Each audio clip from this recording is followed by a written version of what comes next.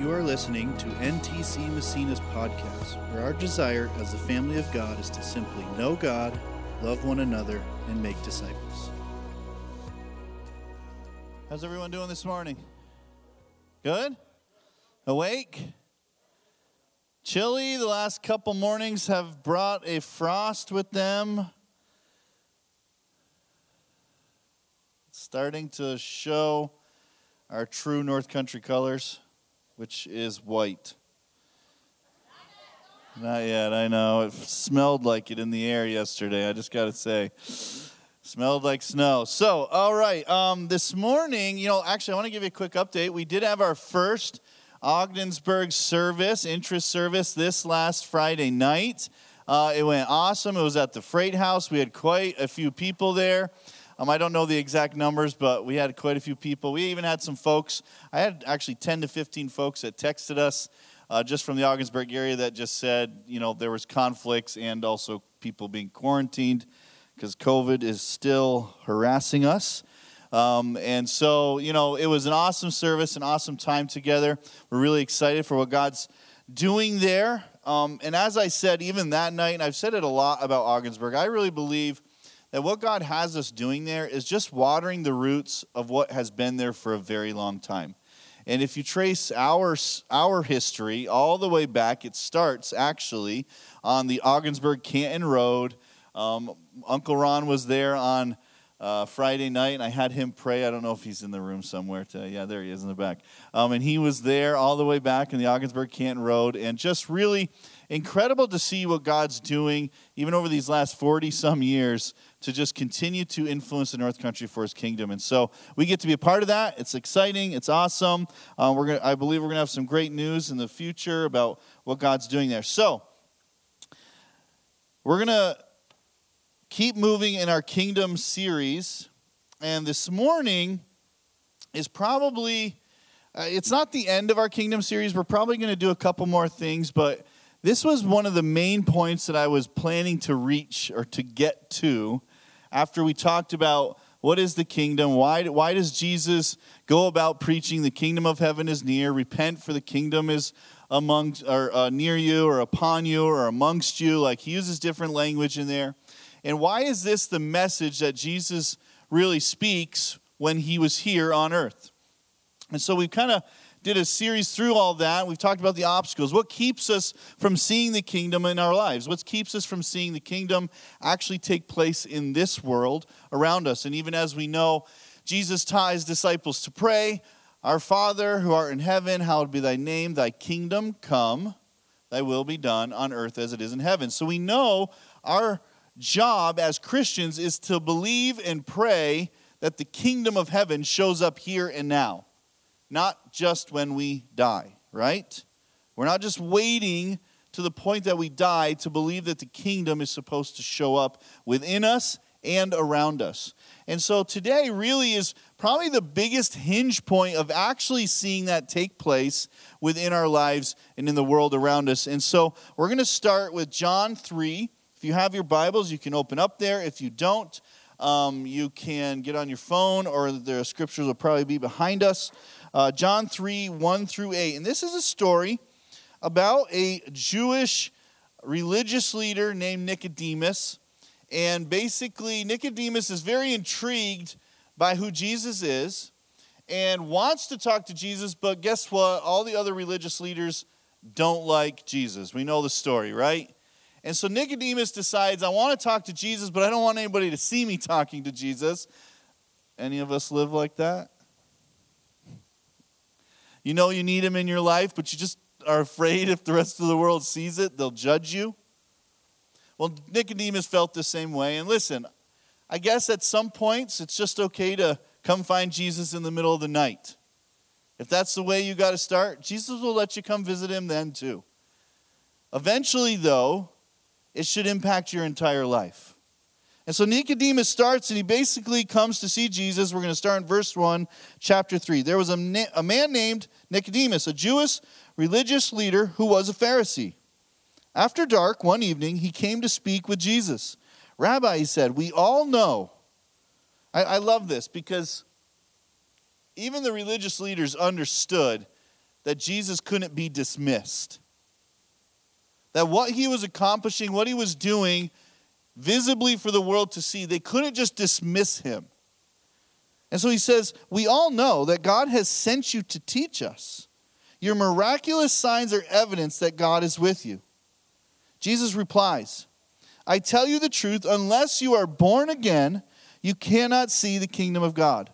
So this is where Christianity has gotten this language from. If you've been around Christianity for any length of time, or even around any Christians, someone might say, oh, are you born again? Or someone might even identify that in Christianity. Oh, I'm a born-again Christian. And it's kind of weird language, right? I mean, for us, it makes sense if you grew up in church or you grew up in children's church and you have some understanding. But this is where this first piece of that language comes from. And he says it to Nicodemus. You cannot see the kingdom of God unless you're born again. What do you mean? Exclaimed Nicodemus. How can an old man go back into his mother's womb and be born again? Nicodemus takes it very literally. Jesus replies, I assure you, no one can enter the kingdom of God without being born of water and the Spirit.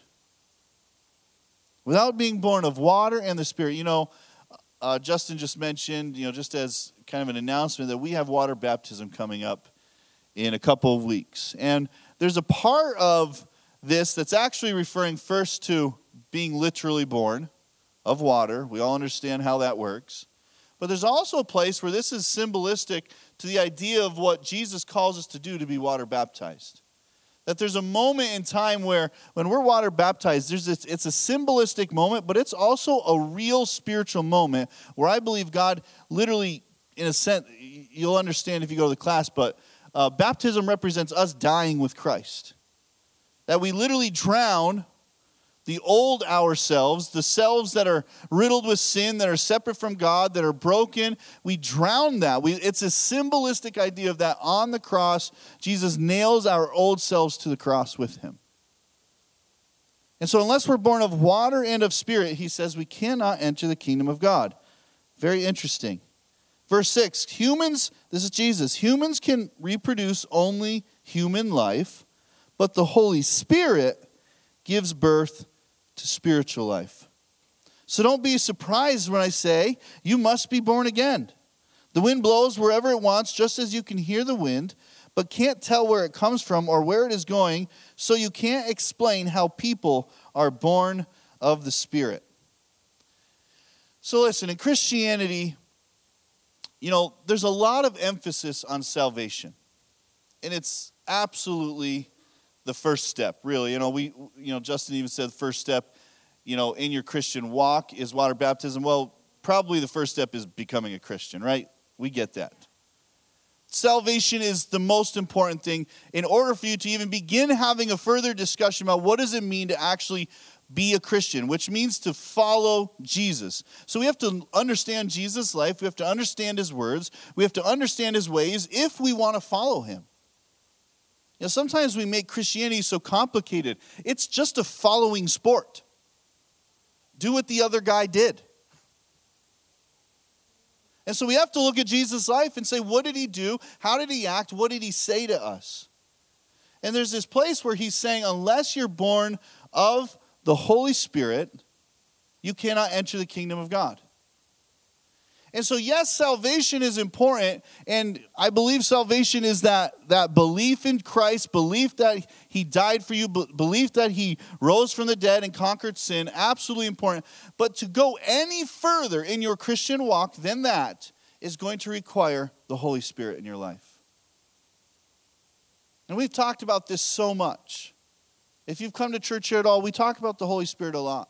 And unfortunately, Christianity as a whole, there has been a shying away from the Holy Spirit. Orthodox Christianity believes in something we call the Trinity. I think most of us understand this. The Father, the Son, and the Holy Spirit. It's easy for us to understand the Father just by the way we call him that. He's like a dad. He's like a father. And we understand the Son. We understand Jesus because we get to see a whole lot of his life written down in this book. But then there's this Holy Spirit, this other person within the Trinity that can be a little confusing at times, a little bit hard to understand, a little bit weird, a little bit, awkward. Let's just be real. And so Christianity as a whole has shied away from the Holy Spirit a little bit. But yet, it's imperative that the Holy Spirit comes to live within us if we want to see the kingdom of God. And Jesus is telling Nicodemus this. And what's interesting to me, I don't know in the recordings of Scripture if this is all that was exactly said in those moments. We don't know that, right? I mean, they're recording these. Actually, John was recorded about 90 years later. And he's writing these things down. And I don't know if he's just putting in the parts that matters most or the parts that only the Holy Spirit needed us to see, right? We understand inspired Scripture. But what I find interesting is that Nicodemus comes and he makes this statement. We all know that God has sent you to teach us. Your miraculous signs are evidence that God is with you. And it's kind of like Jesus just ignores what he says. And it's like, I just need to make sure you understand one thing. And so the fact that Jesus, in this moment with Nicodemus, wants to make sure he understands this most important thing, which is, I tell you the truth, unless you're born again or unless you've been born of water and the Spirit, you cannot enter the kingdom of God. And I think the reason he's saying this to Nicodemus is something very important that us as religious people of today need to remember. You see, Nicodemus was a Pharisee. He was a religious leader. He understood the law. He understood Judaism very well. He understood exactly how he was supposed to live. He understood the rules in which he was supposed to, make decisions in his life. And he understood what it meant to go to temple and to offer sacrifices. He understood exactly how he's supposed to live. He believed in the God of Abraham, Isaac, and Jacob, and he had devoted his life to him. Yet Jesus comes and basically says, that's not enough. That's not enough to know it all. It's not even enough to just believe it. It's not even just enough to actually have devoted yourself to this religious Judaistic system. He's saying now there's something more important that you have to understand. And even as a religious leader who understands how to live right, you have to have something that you're missing. And that's you have to be born of water and of the Spirit. And I think what Jesus was really confronting was that these religious people of the day, they understood all the right and wrong within their religious system, but they didn't understand what it meant to actually know God. Jesus uses this language throughout the Gospels, and we see Paul use it in his letters, and even I think in Timothy he writes, this is eternal life, to know the one true God. And that word know is this intimate understanding. It's why we decided when you walk in our building, when you come down our hallway, when you ask us about what we're about as a church, we say we're about three things: to know God, love one another, make disciples. But knowing God is the imperative thing that has to happen within us. It's a relationship, an understanding that he cares about us and that there's an intimate way that I can come to know the God of this universe. And what we see here in this moment, it's not just good enough to be religious. We also have to have the Spirit of God living within us. We also have to have the Spirit operating within us. We have to have the Holy Spirit if we want to enter the kingdom of God. If we want to see the kingdom of God established within us, and we want to see the kingdom of God established around us, we need the Spirit of God, the Holy Spirit. John 14, many of you would know this scripture. I've read from it many, many, many times. And I want to focus on this, verses 15 and 16 together, and they're in your notes, and it says this: if you love me, obey my commandments. This is Jesus speaking. If you love me, obey my commandments, and I will ask the Father, and he will give you another advocate who will never leave you. He is the Holy Spirit who leads into all truth. I want to stop for a second there. I've often read this scripture talking about the Holy Spirit. We understand Jesus is saying, listen, I'm going to send to you another one. I love that he calls him an advocate. One who advocates for us, who stands up for us, who empowers us, who strengthens us. And he says he'll never leave you. He'll lead you into all truth. But there's a little bit of a caveat to this Holy Spirit. And we often maybe kind of want to skip these parts. It says, if you love me, obey my commandments, and I will ask the Father. It's a continuation of that first verse. If you love me, obey my commandments, and then I will ask the Father to send the Holy Spirit. You know, one of the things that I think we struggle with in Christianity is actually seeing the Holy Spirit come into our life and produce the fruit of which he's supposed to produce. Sometimes it's because we're possibly not obeying the commandments Jesus has given us. And here's the thing, as you're thinking about, oh man, do I obey his commandments? I'm just going to tell you, it's really great. At the end of this chapter, actually at the end of the next chapter, but it's all Jesus speaking, 14 and 15, he tells us what the commandment is. And he says, this is my new commandment for you, John 15. Love each other as I have loved you. There's this interesting give and take when it comes to Jesus and the Holy Spirit within us. That somehow within us we have to take a step forward for him to actually be within our life. You know, He's given us this incredible gift of grace. He's paid the price. He's wrapped up this gift for us, but we still have to somehow take a step to unwrap that gift, right? We understand that. It's the same with the Holy Spirit. There's this thing where the Holy Spirit's completely available to us, but somehow we still have to take a step forward to him for him to come fully into our life. There's always a give and take with Jesus. There's always a give and take with God. There's a place where we have to move to him even as he draws us. And listen, at the end of the day, he's even drawing you forward. But we have to not resist it. And when we move towards the Holy Spirit, and I think there's this obedience aspect that then the Holy Spirit comes in our life and starts to produce the fruit he's supposed to produce. And I love that it's really a simple one. Not an easy one, but a simple one. Love each other. Love each other. Love each other as I have loved you. Imagine if we just actually did that. Love each other as I have loved you. Now, then we ask ourselves the question, how did Jesus love us? Unconditionally. It cost him. It was expensive. Whenever I think about that, I think about the Last Supper in this moment where Jesus is literally telling them, I'm going to go and I'm going to die. He breaks the bread, he passes the cup, and at the table, one of his friends is betraying him, selling him out for 30 pieces of silver.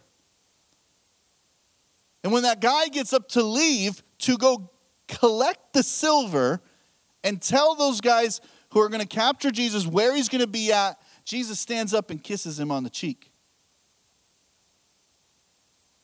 I'd be slapping him on the cheek. I know where you're going. Love each other as I have loved you. When this commandment becomes true within us, when we actually start to try and act on it, I believe the Holy Spirit then begins to have free access to our life. I think we have the Holy Spirit now. We even read it in John 14. It says he's with you now, but later he'll be in you. And so there's this thing when we come to Christ and when we receive his gift, I believe the Holy Spirit comes immediately into our life. Because inviting one, you invite all. And so the Holy Spirit comes to live with us, but yet there's this place where we often resist the Holy Spirit from actually working within us. Because when the Holy Spirit works within us, guess what happens? Things change. Life can get uncomfortable. life can actually get a little bit scary. You start to feel vulnerable because the Holy Spirit starts to come into our life. And this is what's great about Jesus. He loves us just how we are, but refuses to leave us the same. The refuses to leave us the same part usually comes from the Holy Spirit. And the Holy Spirit comes and he convicts us, right? He puts his finger on our life and starts to point out the things that maybe we aren't doing, that isn't in the design that God created us to live in. We aren't loving the way he's called us to love. We aren't making decisions the way he's called us to make decisions. And there's this struggle place where we end up resisting the Holy Spirit. But then later down the road in our life, when we're asking for the kingdom to be real, we're asking for things to happen that should happen within the kingdom of heaven, we wonder why the kingdom doesn't come to be. I think the hinge point, a big hinge point, is the Holy Spirit within us. Are we resisting the Holy Spirit? Because if we are, we're resisting the kingdom of God.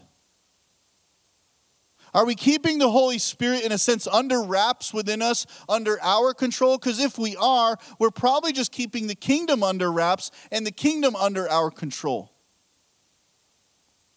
But yet, when it comes to following Christ, to being a Christian, to following the ways of Jesus, at the end of the day, the best followers of Jesus have relinquished all control. Have relinquished every bit of the, resisting. I don't want to do this part. And I believe that the kingdom of heaven hinges on our ability to relinquish our control over our lives, our decisions. It's to relinquish that place where we're uncomfortable with the Holy Spirit. If we want to see the kingdom of heaven advanced in and through us, it must be by the power of the Holy Spirit. Galatians 5:16. We see Paul write this, and this has probably been read 1,000 times, but I want to read it again. He says, "So I say, let the Holy Spirit guide your lives."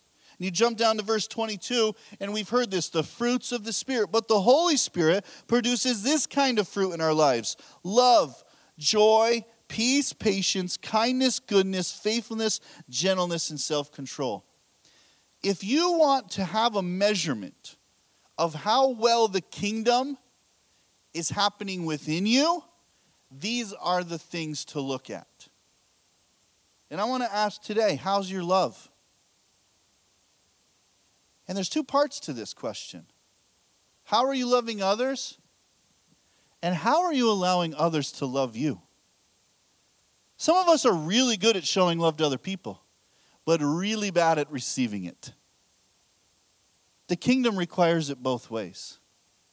And when the kingdom begins to be established within us in a really healthy way, the Holy Spirit teaches us it's okay to be loved. You're worthy of it. You're worthy of his love. Now, most of us probably squirm under that even thought. Because guess what? We all know the deepest, darkest parts of us. Or when someone loves us in a way that just almost is uncomfortable, this is when the Holy Spirit comes and he shows us this is what God is really like. How is love in your life? Here's a huge one for me, a huge measurement in my life. How's my joy? Right now, how's your joy? 2021. Almost 2 years of COVID. How's your joy?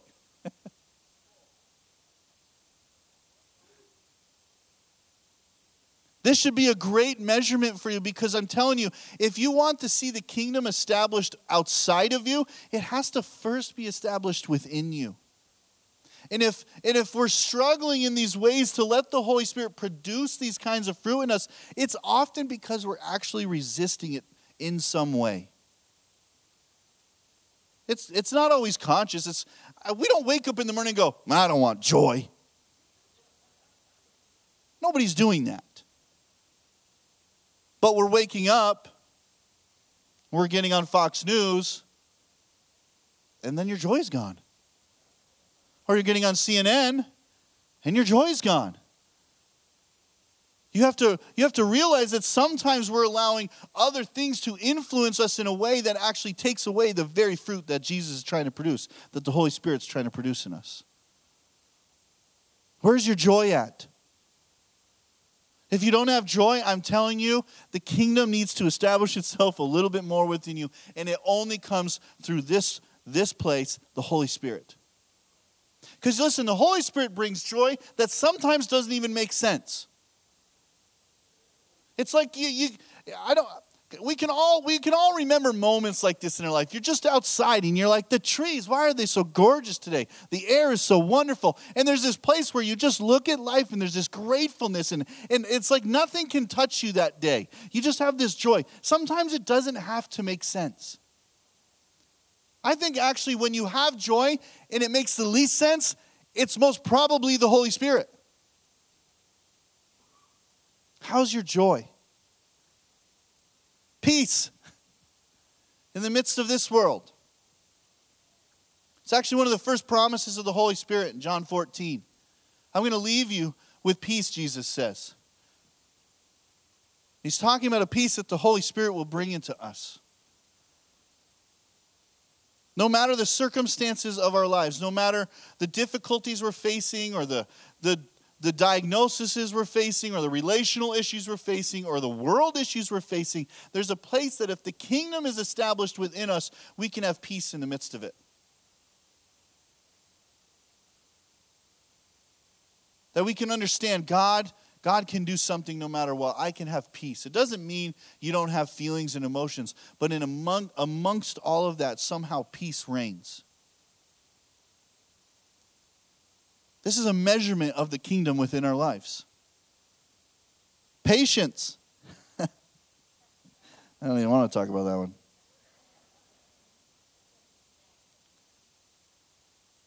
How patient are you? It doesn't take much for me to lose my patience. Actually, just this week, I came home from work. I was having a great day. Like a great day.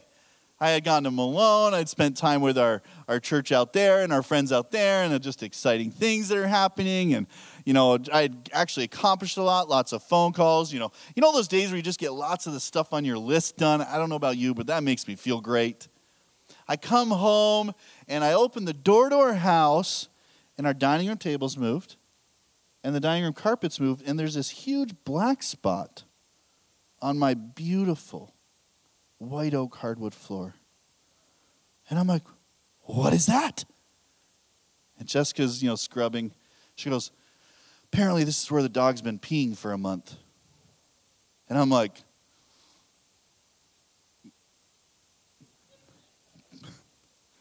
where's the dog? I'm going to kill it.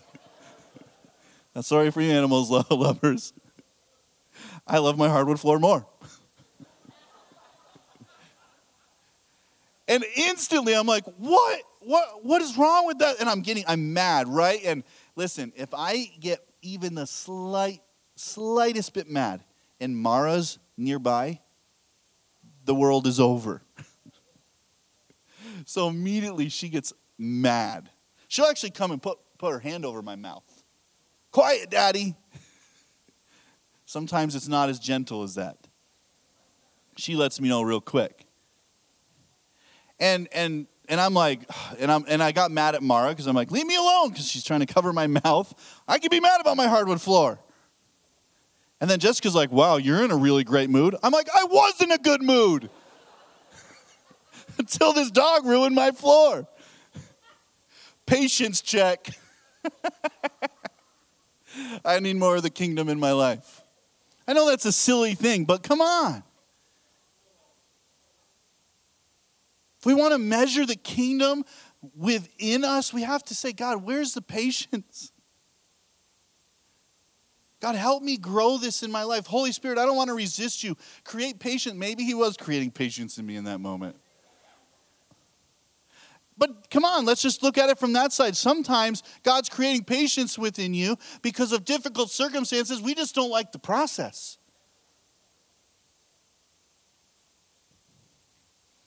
Kindness. How's your kindness?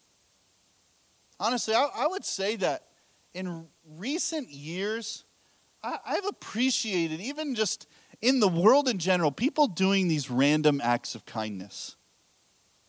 And it's really awesome. I love it. You know, sometimes I've rolled through Tim Hortons and they paid for my coffee ahead of me. And then I decide I'll pay for the person behind me. I always wonder how long that goes. And those are awesome, but there's a place where kindness from the kingdom usually means kindness when it's not deserved. How's your kindness when someone doesn't deserve your kindness? How's your kindness when someone doesn't think like you, act like you, look like you? How's your kindness then? How's your kindness when someone doesn't vote like you? Because kindness that is established by the kingdom is just kindness no matter what. Goodness, faithfulness, gentleness. Man, this one always gets me a little bit. How's your gentleness? I'm probably not considered a gentle person. I'm not overly gentle with my words. I'm not overly gentle with my actions. Like, honestly, if you saw me roughhousing with Isaac, it would be borderline abuse. That kid can take it, I'll tell you. And he just wants it to be rougher and rougher. I mean, weird. I'm not generally a gentle person, but when I read this and I think about the kingdom of God, and I even think about Jesus' heart for people, there's got to be a gentleness within us. It's not always just an exterior action, but a gentleness within us. I think gentleness can be displayed in ways when we see someone struggling, someone in a difficult situation, and we have a heart that actually wants to deal with them in a gentle way. Or how about gentleness when it comes down to someone who's done the same thing over and over and over and over in your life, or over and over and over to you, and yet you can still have a gentle heart towards them? How's gentleness in your life? Self-control. That's a good one. Self-control. These are all measurements of the kingdom of God being established within us. And I'm telling you, the only way these ones, and we all read these, and they're like, these things have been being said into kids since day one. Schools teach kids to act this way. Yet what's crazy to me is that these are the fruits of what? Your willpower? No. They're the fruits of the Spirit within you. And so if we want true love, joy, peace, patience, kindness, goodness, faithfulness, gentleness, and self-control, we have to have the Spirit of God within us to actually operate within those in a true way.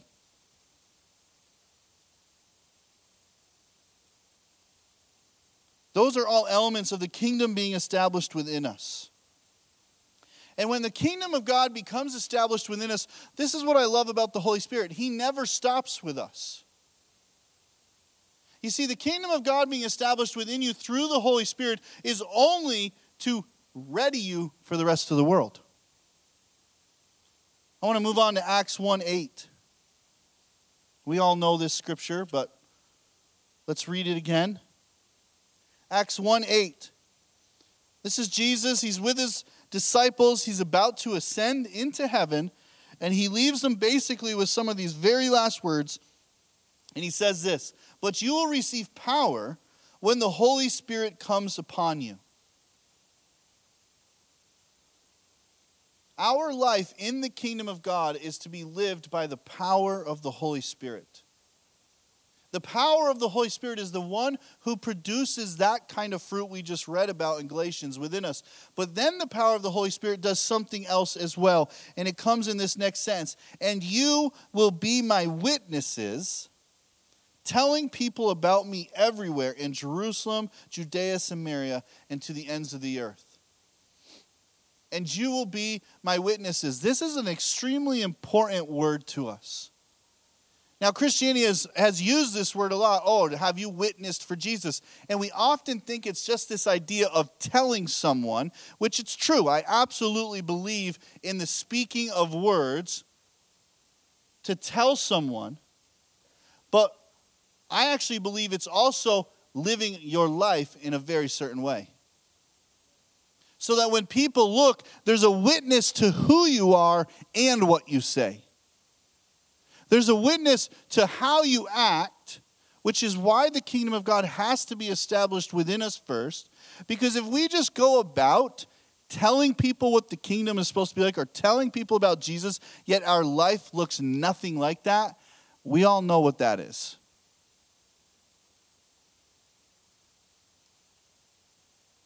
And so the kingdom of God becomes established, but the reason it's established is so that we can actually be good witnesses for Jesus. And this is easy. Everywhere. Everywhere. You don't have to go anywhere else to be a witness for Christ. On your street, in your home, in your workplace, in the store, in your life. God wants to empower you through the power of the Holy Spirit to be his witnesses. Acts 2, we see this story begin to play out. And I'm going to actually read a bunch of this. So it says, basically what happens is Jesus ascends into heaven. He tells his disciples to go into the city to pray and to wait for the Holy Spirit to come. And it says, on the day of Pentecost, on verse 1, all the believers were meeting together in one place. And suddenly there was a sound from heaven, like the roaring of a mighty windstorm, and it filled the house where they were sitting. Then what looked like flames or tongues of fire appeared and settled on each of them. And everyone present was filled with the Holy Spirit and began speaking in other languages as the Holy Spirit gave them ability. At that time there were devout Jews from every nation living in Jerusalem. When they heard the loud noise, everyone came running, and they were bewildered to hear their own languages being spoken by the believers. They were completely amazed. How can this be? These people are all from Galilee, and yet we hear them speaking in our own native languages. We're going to jump down to verses 14. Then Peter stepped forward with the 11 other apostles and shouted to the crowd, listen carefully. All of you fellow Jews and residents of Jerusalem, make no mistake about this. These people are not drunk, as some of you are assuming. 9 o'clock in the morning is much too early for that. Thanks for the clarification, Peter. No, what you see was predicted long ago by the prophet Joel. In the last days, God says, I will pour out my spirit upon all people. Your sons and daughters will prophesy, your young men will see visions, your old men will dream dreams, and in those days I will pour my spirit even on my servants, men and women alike. I want to stop there. There's been a promise even since the early scriptures in the Old Testament that there would be a time when the Holy Spirit was available to all people.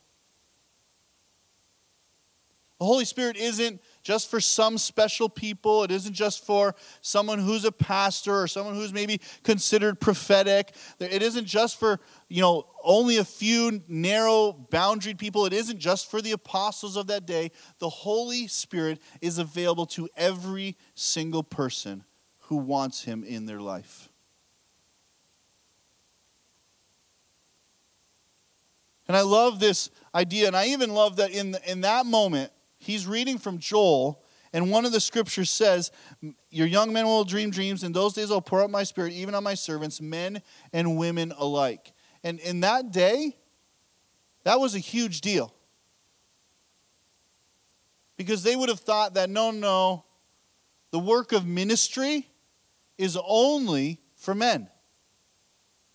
But right here, even from Joel, a prophet long before Jesus, says, no, men and women alike are going to have the Holy Spirit.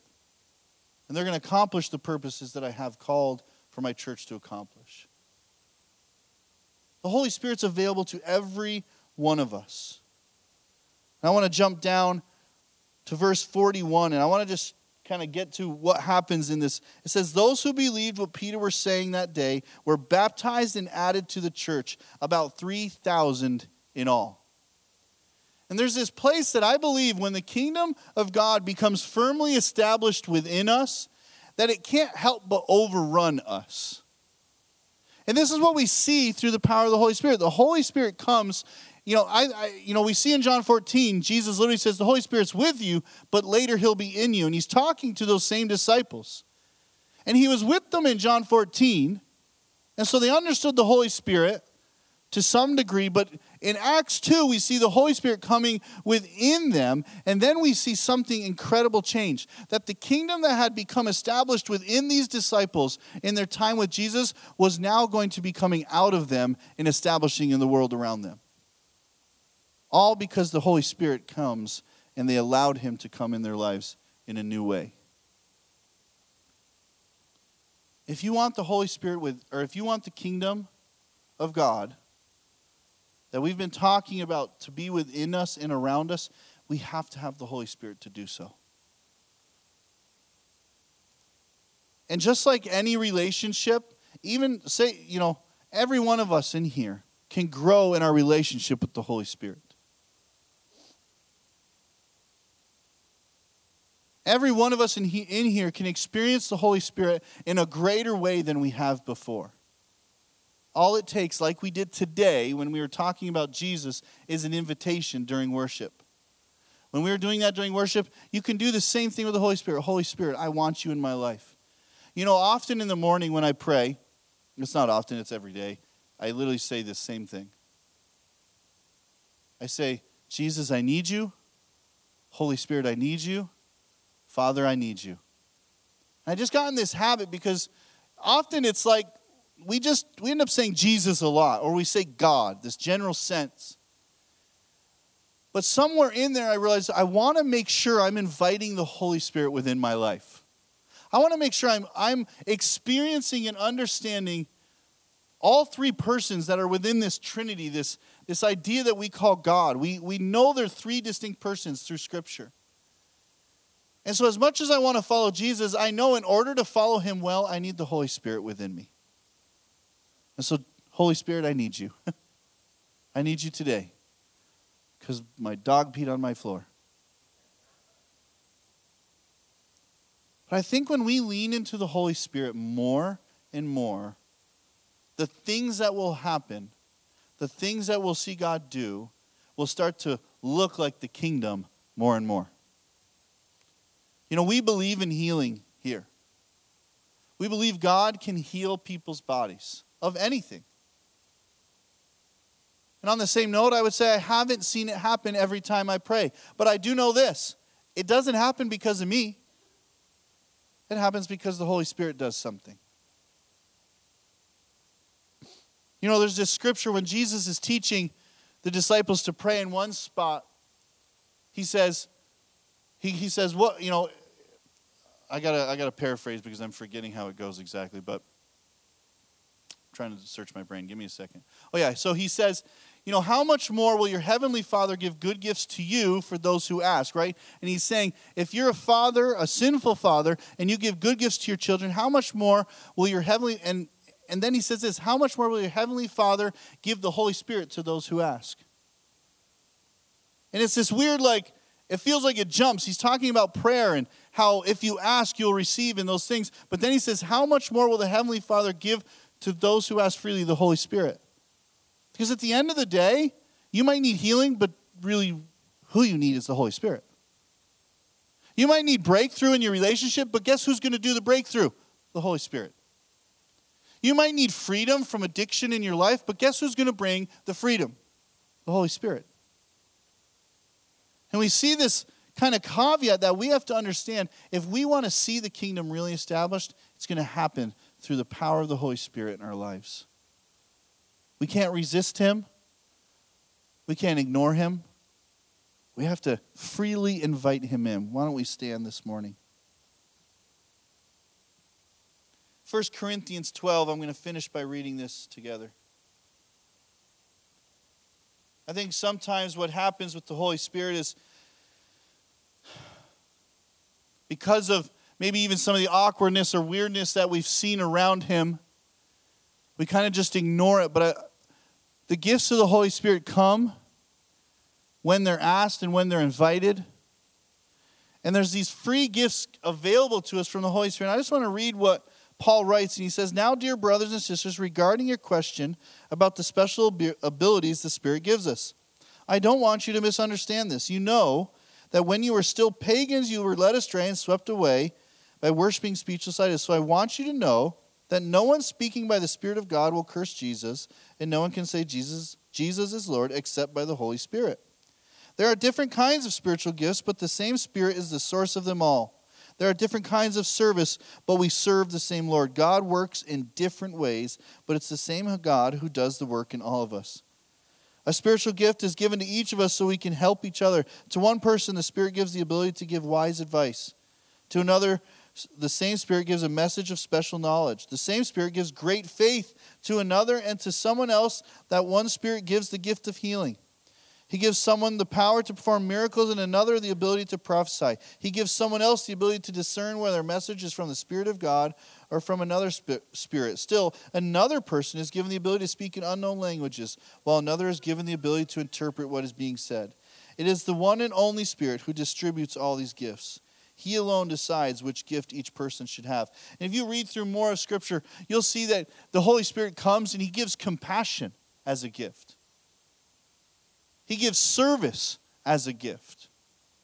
I'm telling you, every person in this room, every person watching online, you have gifts of the Holy Spirit available to you.